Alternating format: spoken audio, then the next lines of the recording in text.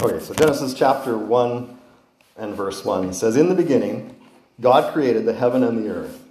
And the earth was without form and void, and darkness was on the face of the deep. And the Spirit of God moved upon the face of the waters. And God said, 'Let there be light,' and there was light.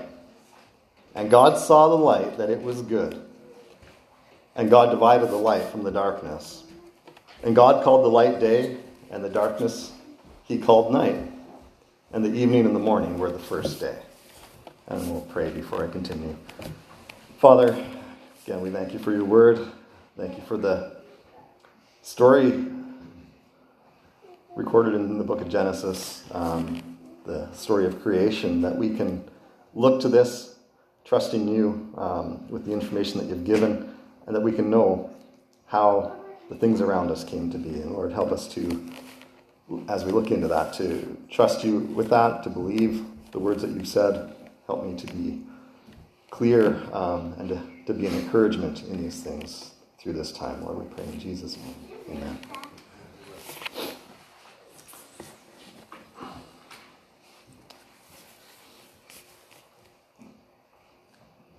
This is actually a difficult passage in some ways, partly because of some of what I've been taught in the past, some of what gets taught in various churches.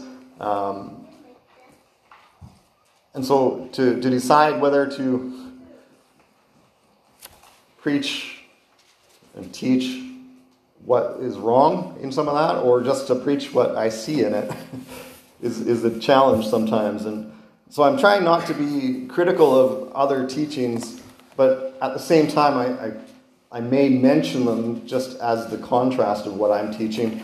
What I'm teaching or preaching isn't obviously the only view, and not necessarily even 100% correct. It's just the way I see and understand it, and hopefully we can be blessed through that study as we're looking at some of these things. So the way I see verse 1, and I'll explain why I see it this way. It says, "In the beginning, God created the heaven and the earth," and it ends with a period.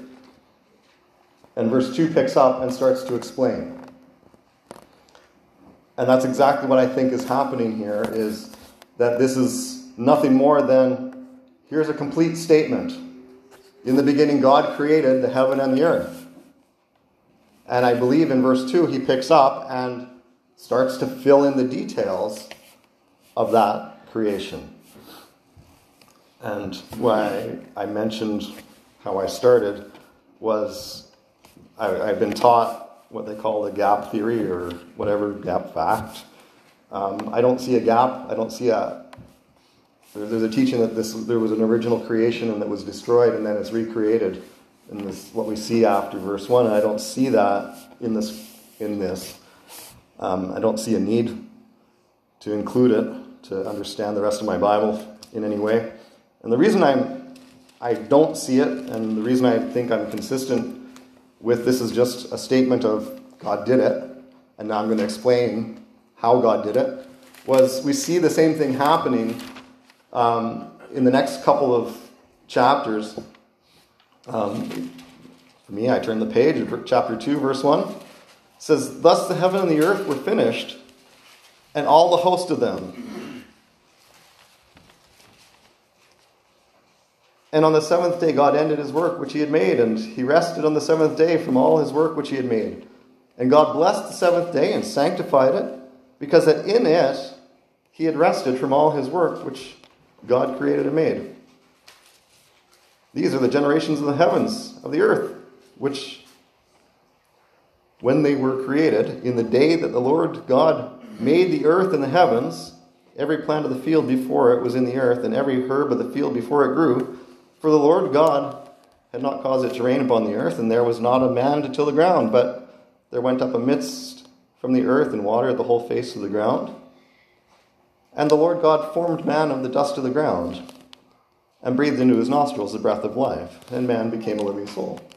Now, this chapter started with, "Thus the heavens and the earth were finished, and all the host of them." And then it goes on to explain, especially when we get to verse 7, the Lord God formed man of the dust of the ground. well, this isn't a new starting point and a new creation starting over again. This is just a further explanation of what took place in what God had already done. It was a statement, we finished chapter 1 and I've explained and he finished that and, well, now I'm going to back up and I'm going to give you some more information, fill in a few more details. And so that's all that I see happening, and it happens several more times. And so that's why, I see it happen after this. I don't see any reason why I should consider it different in chapter 1, verse 1. So that's where I'm coming from.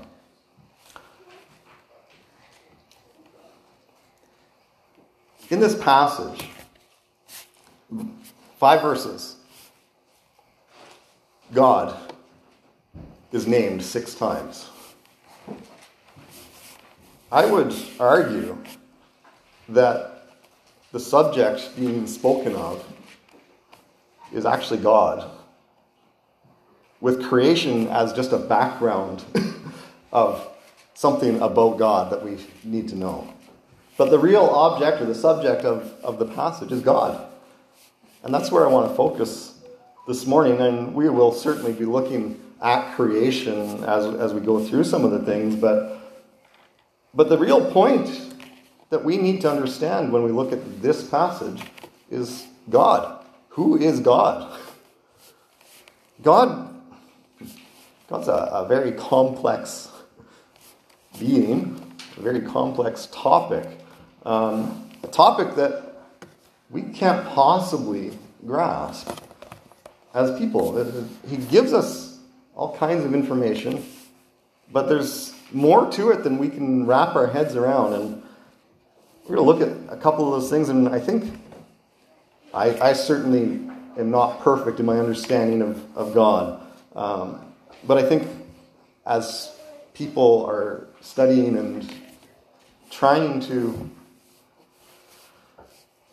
use our intelligence and our understanding, sometimes we get too bogged down into things and start to mix some things up that complicate things that don't need to be as complicated as we make them, and we muddle the whole topic.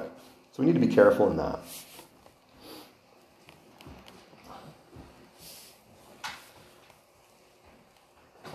When we're looking at verse 2, I'll read verse 2 again. It says, "And the earth was without form and void. Darkness was upon the face of the deep. And the Spirit of God moved upon the face of the waters." And so, verse 1, in the beginning God. Just in the beginning God. Verse 2, the Spirit of God moved on the face of the waters. We're already seeing there is more than one person in the Godhead. Immediately. So God is one. Go through. I didn't look up the verses.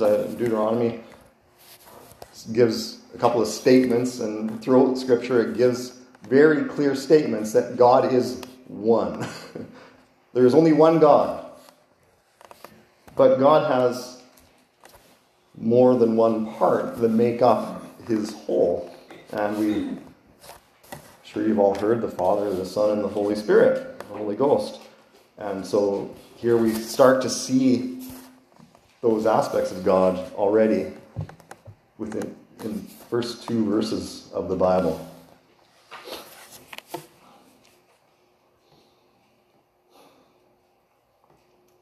When we get to verse 3, and God said. And what did God say? He said, "Let there be light." But God spoke. We're going to look in the Gospel of John and just make a comparison here. Go to John chapter 1. I don't know. I'm sure there's a theological term for this, but it's a parallel or whatever you want to call it. But I would consider this a parallel passage to Genesis 1:1. And if we read the first 5 verses, we'll see that these are very much parallel passages, and they speak to the exact same thing. So if I read John chapter 1, the first 5 verses, it says, "In the beginning was the Word. The Word was with God, and the Word was God. The same was in the beginning with God. All things were made by him, and without him was not anything made that was made. In him was life, and the life was the light of men. And the light shineth in darkness, and the darkness comprehended it not." Well, certainly the very first verse, "in the beginning," got the exact same words. Genesis 1:1 is in the beginning God, and John 1:1, it's in the beginning was the Word. But he didn't stop with that, because he wanted no confusion for us. He explains it so we don't have to think about this too hard. The Word, beginning was the Word was with God, and the Word was God. Well, now we have all 3 persons of the Godhead.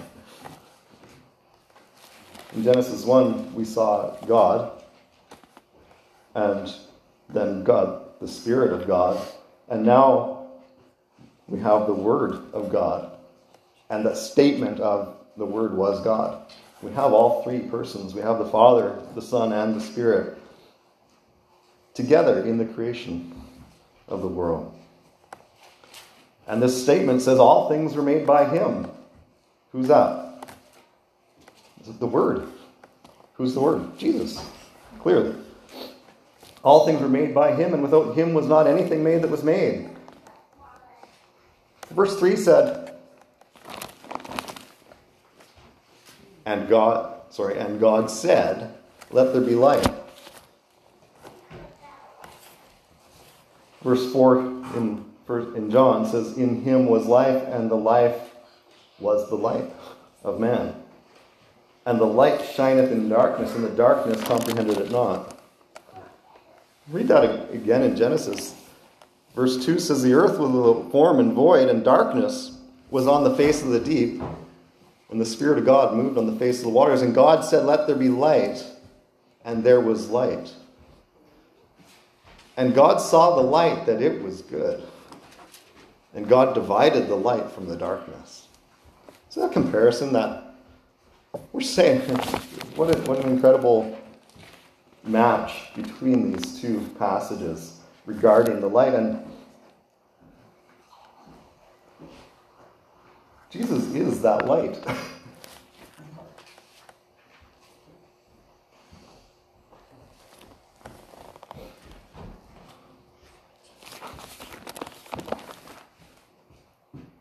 When we look at the rest of creation, the rest of the 6 days of God creating things, you know what's amazing?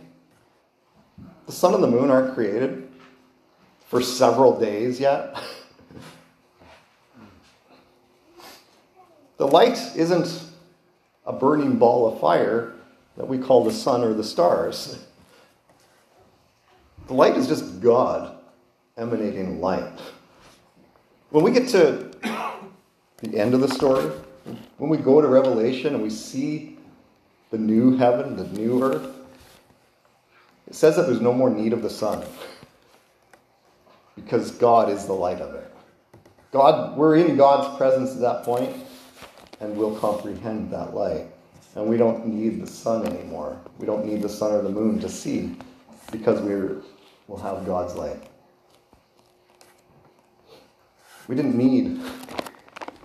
God didn't need the sun to create light. He is that light. And the neat thing about it is that he says in verse 5, "And God called the light day, and the darkness he called night. And the evening and the morning were the first day." We don't even have a sun and the system that we observe outside, and the time that we spend, the sun the earth goes around the sun and the earth rotates, and we get all these things that we think we understand.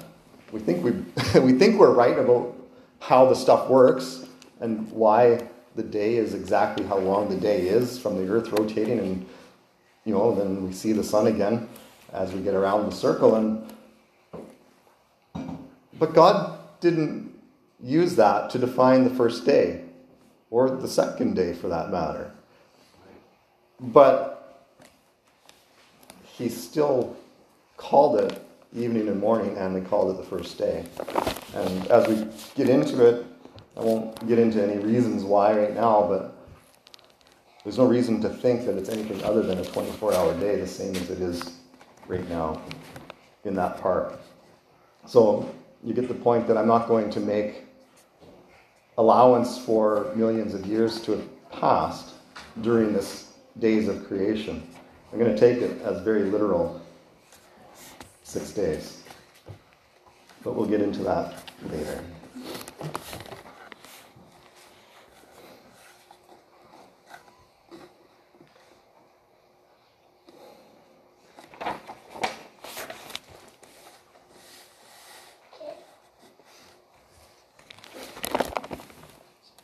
When we see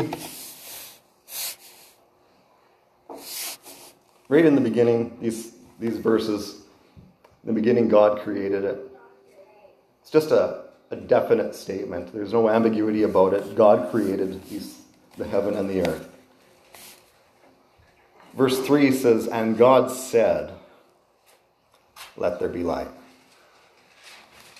How did God accomplish that? He simply spoke the world into existence.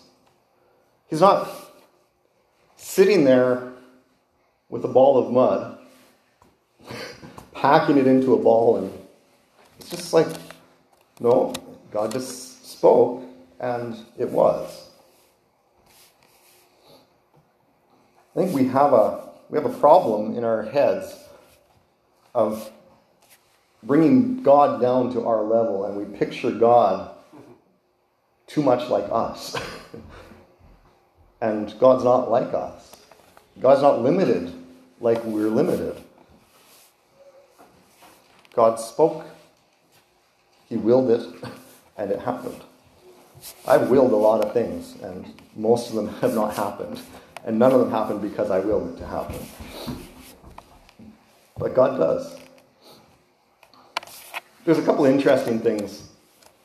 Our Bible reveals some things that, as far as we understand, science didn't catch up with until just the last couple hundred years, which is quite incredible from all of what we understand was taught and understood about the world and all these things that exist. But if you want to look at just a couple of verses, Job chapter 26,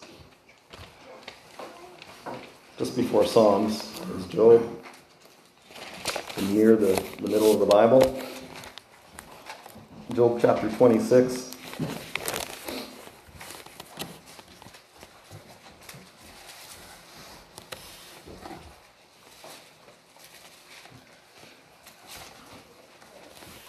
Job 26, verse 7.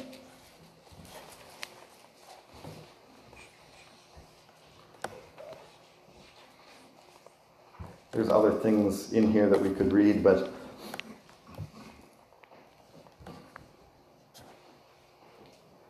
I'll start at the beginning of the chapter just to give a little bit more of what's said here. It says, "But Job answered and said, How hast thou helped him that is without power? How savest thou the arm that hath no strength? How hast thou counseled him that hath no wisdom? And how hast thou plentifully declared the thing as it is?" As in, like, can any of us explain God? Right? That's what he's saying. Like, we didn't help God. We can't even comprehend God. So who are we to speak to these things?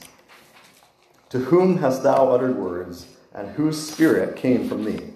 Dead things are formed from under the waters, and the inhabitants thereof. Hell is naked before him, and destruction hath no covering. He stretcheth out the north over the empty place, and hangeth the earth upon nothing. He bindeth up the waters in his thick clouds, and the cloud is not rent under them.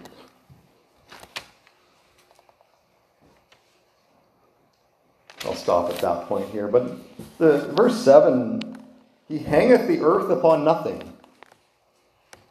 Well, we've managed to step back far enough that we can look back at the earth and see that now.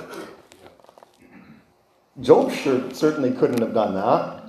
And yet, he's able to make the statement that God did this. He hung the earth on nothing. These people understood our world in a way that we can't explain how they could possibly have understood our world. They didn't have the science that we have today. And yet they were able to explain things in a way that only in recent years have we been able to explain. And even the statement in that following verse, he bindeth up the waters in his thick clouds, and the cloud is not rent under them.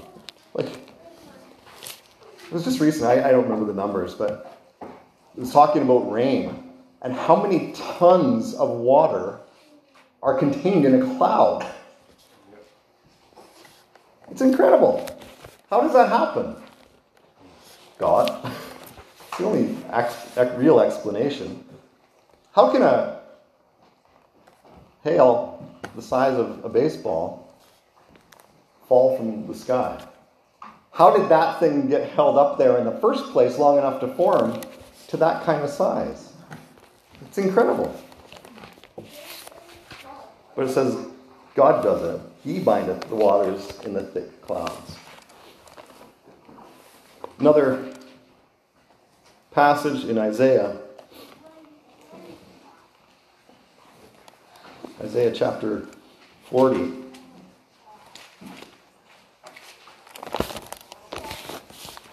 Isaiah 40, verse 22.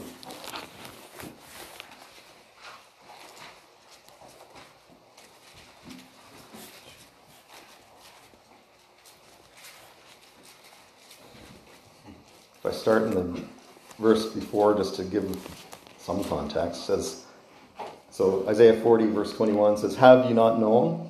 Have ye not heard? Hath it not been told you from the beginning? Have ye not understood from the foundations of the earth?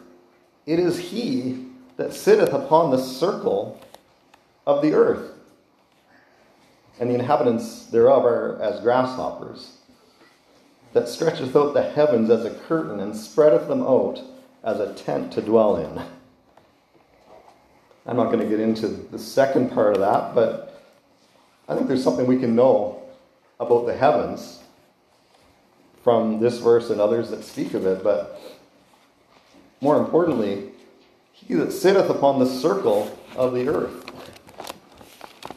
They knew the shape of the earth. Again, long before anybody had the ability to step back and look back at it to know what its shape was. God, and I don't think Isaiah was a scientist. I don't think he was an astronomer. It's just a man who was writing down the words that God gave him to write down. And he believed it. And so we can turn in our Bible and we can see very clear truths that we can verify today that they had no way of verifying, and yet it was written down to show us that indeed we can trust the record that was written about how God did these things.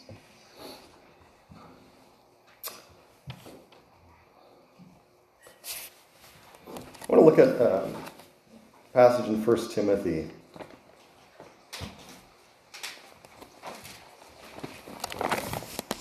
1 Timothy chapter 1.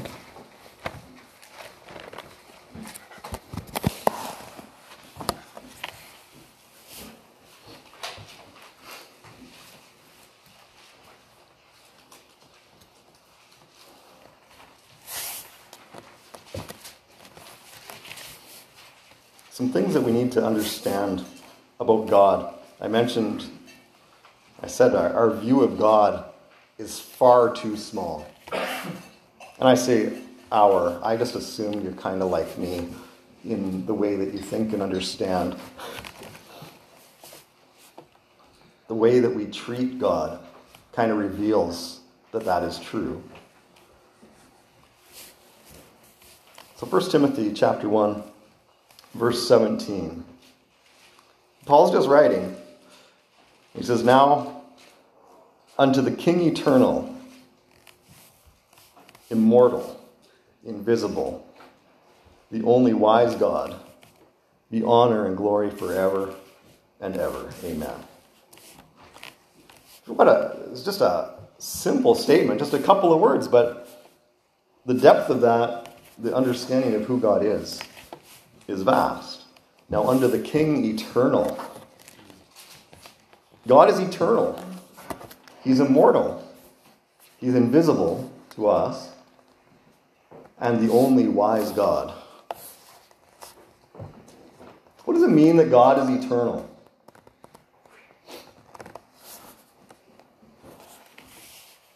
It means that God exists outside of time.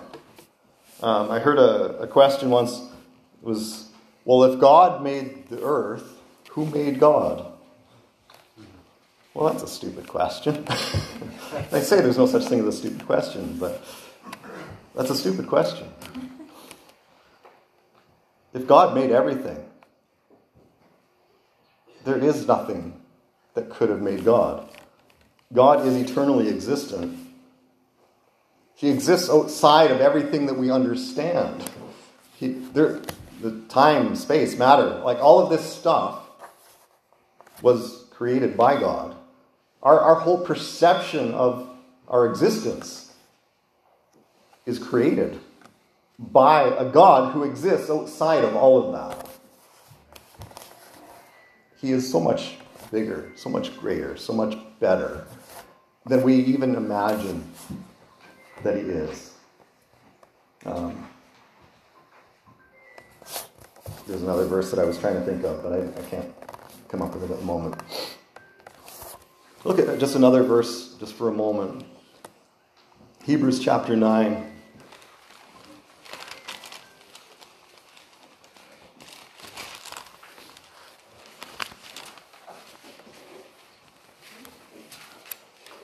I think it's in Ephesians. It said, "Unto him who is able to do exceeding abundantly above all that we ask or think." That's the verse I was coming up with. God is so far beyond our imagination. And we limit him so much in how we treat him. How we respond to him. So Hebrews chapter 9.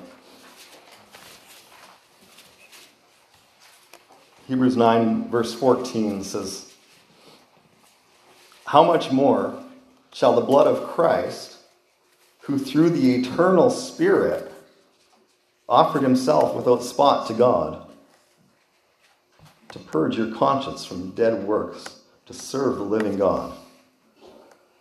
Now, verse on its own doesn't sound like a lot, and you could easily miss some of what is there, but read it again. It says, "How much more shall the blood of Christ,"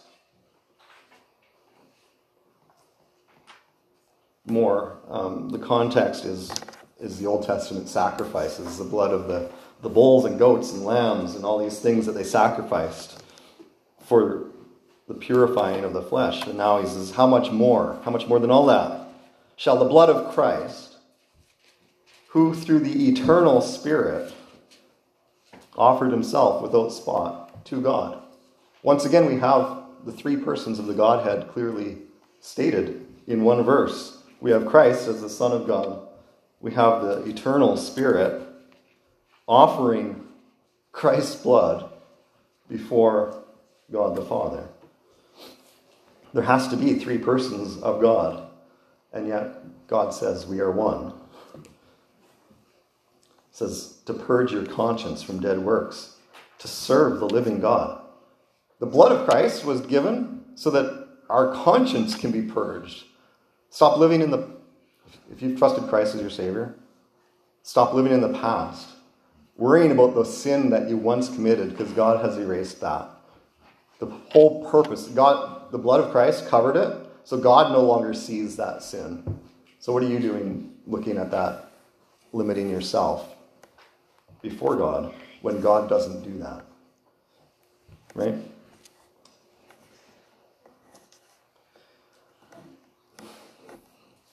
One more verse on that topic of God's eternal existence. So this one was, Hebrews 9 was the eternal spirit.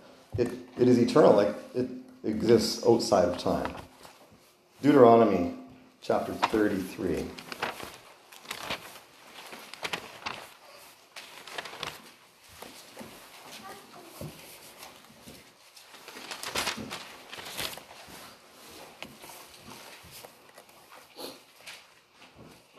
I sent this verse to Charmaine when she was at the hospital the other couple weeks ago.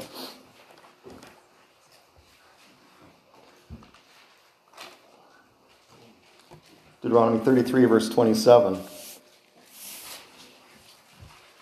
If I back up one more verse, just again, verse 26 says, "There is none like unto the God of Jeshurun," that's just God, "who rideth upon the heaven in thy help, and in his excellency on the sky. The eternal God is thy refuge. And underneath are the everlasting arms, and he shall thrust out the enemy before thee, and shall say, destroy them." Well, here's like the whole story of creation and judgment all in one verse. But the eternal God is thy refuge. If we can grasp who God is, if we can get our head past limiting God to our understanding, that he exists beyond our comprehension in power and wisdom and authority, and we understand that verse, the eternal God is thy refuge, what are we doing? Why are we worried? Why do we worry about what people might do? God is far greater than all that we see. Our view of God is too small.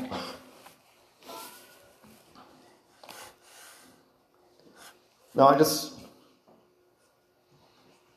where I'm going here, just where this thought process led me as I was studying this. We look at Scripture, and I recently talked about prophecy and how Christ, in his life and ministry, in his death, burial, and resurrection, fulfilled over 300 prophecies that were written in the Old Testament. As in every prophecy that was written about him, he did fulfill. And there's 300 or more that we have come up with that we can find that, hey, this prophesied of that, and yes, indeed, he did fulfill that prophecy. You know, the prophecy in the Bible is not like a prediction. Like, we predict weather because, well, poorly most of the time, but we can get pretty good at it by understanding cloud formations and wind patterns and barometric pressure and all these different factors. And we can see what is happening in the weather, and we can predict the weather.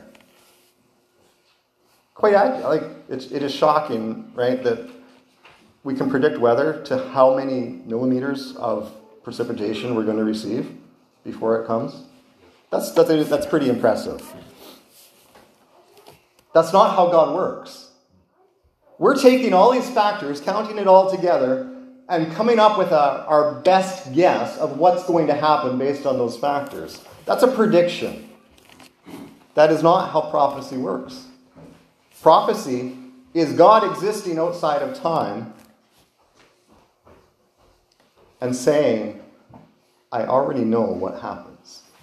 And I'm certain that this is a very poor example, but if you and I sit down and watch a movie, but I've already seen it and you haven't,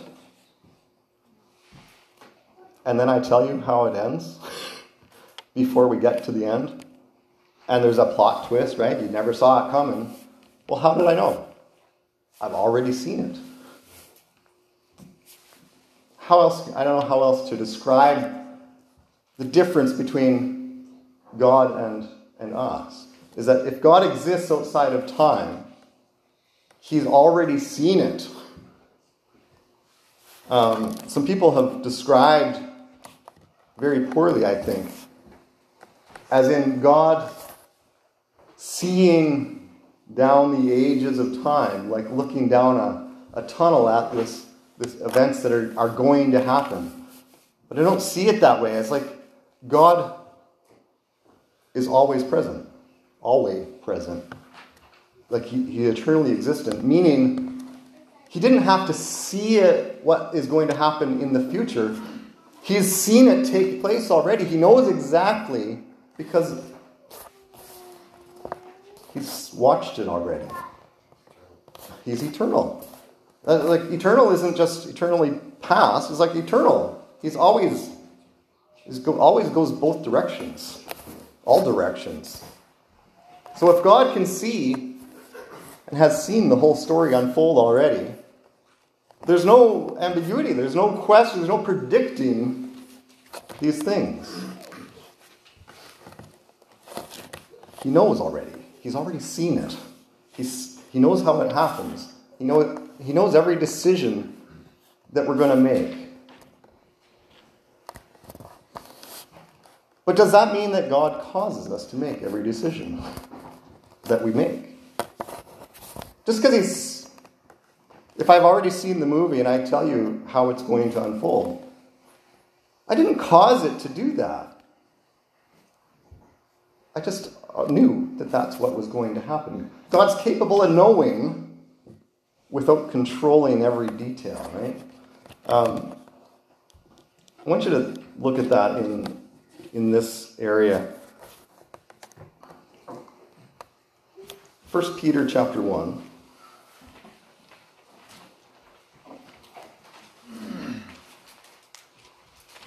Apparently if I'm in Hebrews, it's not far away.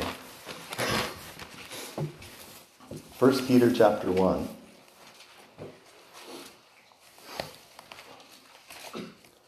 And this is just Peter. You know how Paul introduces every one of his epistles? Grace unto you from God the Father and the Lord Jesus Christ. And, grace, peace, and mercy, whatever. He's got an introduction to every letter that he writes. Well, Peter is doing that. This is Peter, an apostle of Jesus Christ. So this is 1 Peter chapter 1, verse 1. Peter, an apostle of Jesus Christ, to the strangers scattered throughout Pontus, Galatia, Cappadocia, Asia, and Bithynia, elect, according to the foreknowledge of God the Father, through sanctification of the Spirit, unto obedience and sprinkling of the blood of Jesus Christ. Grace unto you, and peace be multiplied. Well, it's just an introduction, but he says a couple of things. He says, you're elect, according to the foreknowledge of God the Father, through the sanctification of the Spirit, and the obedience and sprinkling of the blood of Jesus Christ. He's explaining salvation. But he says you're elect according to the foreknowledge of God, and then gives the process by how that happens through the sanctification of the Spirit by the sprinkling of the blood of Jesus Christ, the offering of Jesus' blood for our sin. But you're elect according to what God has already known through his eternal existence, seeing what would take place throughout all eternity. He's already seen it happen, and he knows. And he's made some declarations concerning the outcome of these things. If we go back to, there's two more passages. Romans chapter 8.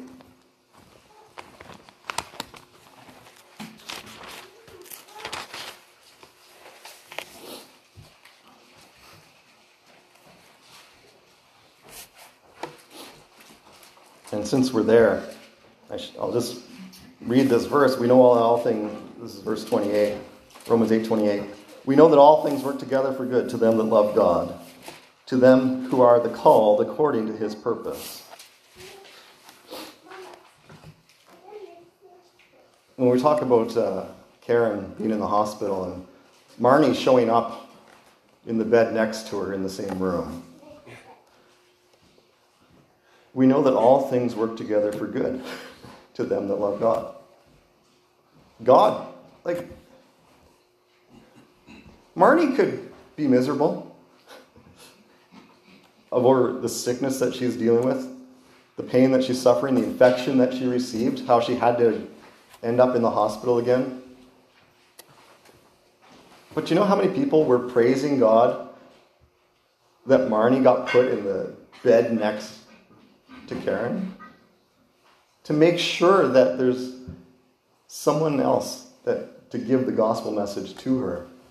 And there wasn't a doubt on anybody's mind that Marnie was going to do that. She's not going to sit there wallowing in self-pity. Someone made a statement. She was even praying that she would be put somewhere where she could witness to somebody. That's somebody that actually believes that verse. That regardless of our circumstance, God can use it for his glory. All things work together for good. Even our worst nightmares, God can still use for his glory. It's not the point of what I'm saying, but it's there. Verse 29, though, says, "For whom he did foreknow, he also did predestinate to be conformed to the image of his Son, that he might be the firstborn among many brethren." Whom he did foreknow, he also did predestinate to be conformed to the image of his Son. So God, if I'm understanding God correctly, and I'm trying to, if he exists outside of time and has already seen everything that's going to take place, he knows the outcome of everything. He knows our choices, our moves, our decisions, our thoughts, before we ever think them or make those choices, right? So whom he did foreknow, by existing outside of time, he did also predestinate. But to what purpose? To be conformed to the image of his Son, that he might be the firstborn among many brethren. We're predestined by, if God foreknew that we would trust in Christ as our Savior, the predestination is to be conformed to the image of his Son. That's his purpose and the eventual outcome of our salvation. I hope I haven't lost anybody yet. I'm going to go to Ephesians chapter 1 to try to finish this thought.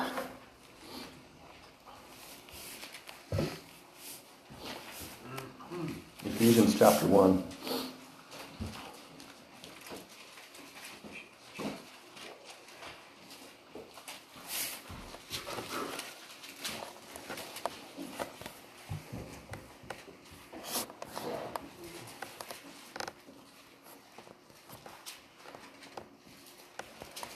I'm not skipping the first part here to avoid it.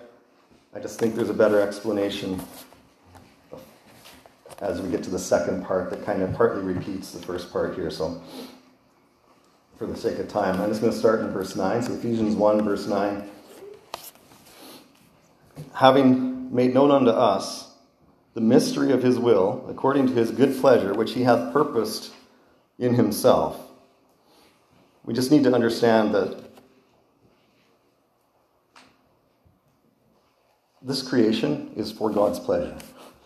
We were made for his good pleasure, which he hath purposed in himself, that in the dispensation of the fullness of times he might gather together in one all things in Christ, both which are in heaven and which are on earth, and even in him, in whom also we have obtained an inheritance, being predestined, according to the purpose of him who worketh all things after the counsel of his own will, that we should be to the praise of his glory, who first trusted in Christ, in whom ye also trusted, after that ye heard the word of truth, the gospel of your salvation, in whom also, after that ye believed, you were sealed with the Holy Spirit of promise, which is the earnest of our inheritance, until the redemption of the purchased possession unto the praise of his glory. If I back up, if you're thinking about the last verse that we read in Romans, verse 14 kind of explains this, which is the earnest. Earnest would be a down payment, basically, of our inheritance. So the Holy Spirit dwelling in us is a down payment. It's a promise that, yes, I'm going to fulfill the rest of this. It's the earnest of our inheritance until the redemption of the purchased possession unto the praise of his glory. That's the ultimate outcome of our salvation. But if we look at, so what's been predestined here?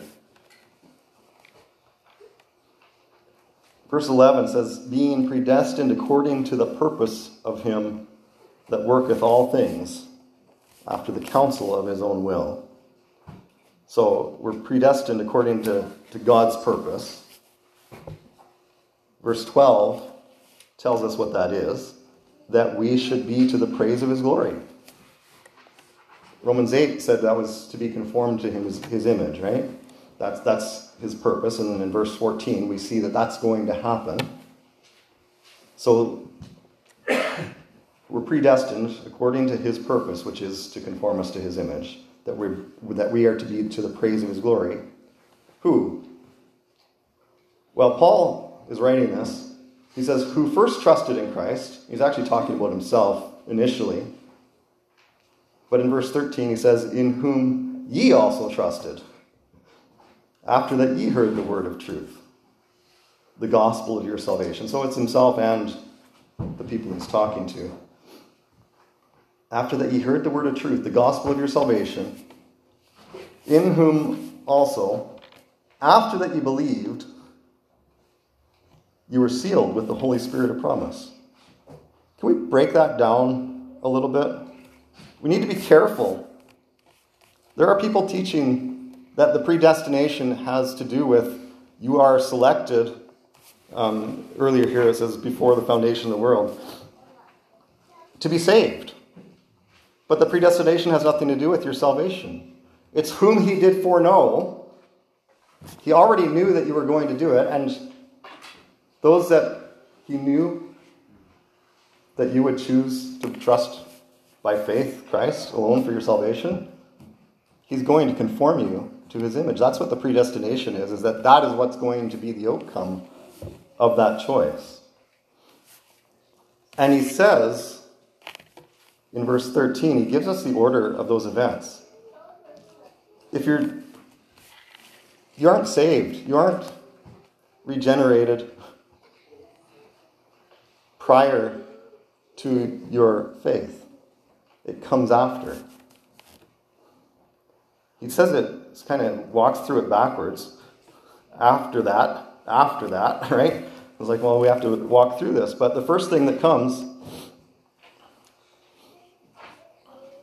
verse 13, in whom you trusted, who first trusted in Christ, right? So that was verse 12. In whom, so that's Christ, you trusted after you heard the word of truth. You didn't believe, your faith didn't come before you heard. Your faith comes after hearing the word of truth, the gospel of your salvation. That's what we need to hear, is the gospel.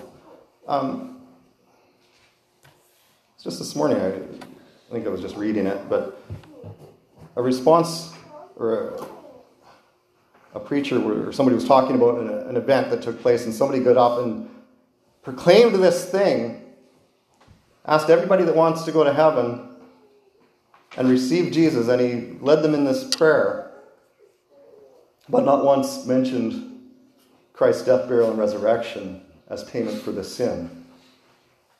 And so there's no gospel presented. Therefore, there's no faith in the gospel for their salvation. So anybody that followed that person in that prayer never got saved because they didn't hear the gospel.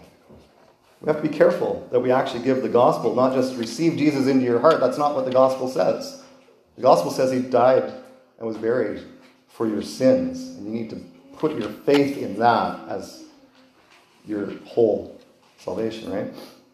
So after you heard the word of truth, the gospel of your salvation, we have to preach the gospel. You have to hear the gospel. In whom, after you believed, so we trusted after we heard, and now after we trusted, after we believed, then you were sealed with the Holy Spirit of promise. The end of verse 13. After you believed, you were sealed with the Holy Spirit of promise. If you were chosen before the foundation of the world to be saved, wouldn't that sealing come before the foundation of the world? Not when you believe? We need to put things in their context and understand God's knowledge is far beyond our comprehension. And so when he looks at things and says, I already knew, and so I've made some declarations of how some of this is going to turn out because I know what your choice is going to be. It doesn't mean that he caused you to believe. It means that he knew that you would believe, and therefore, I'm going to do this for you. I've made a promise to you that did believe, that would believe. I hope that was clear enough. I've definitely talked long enough.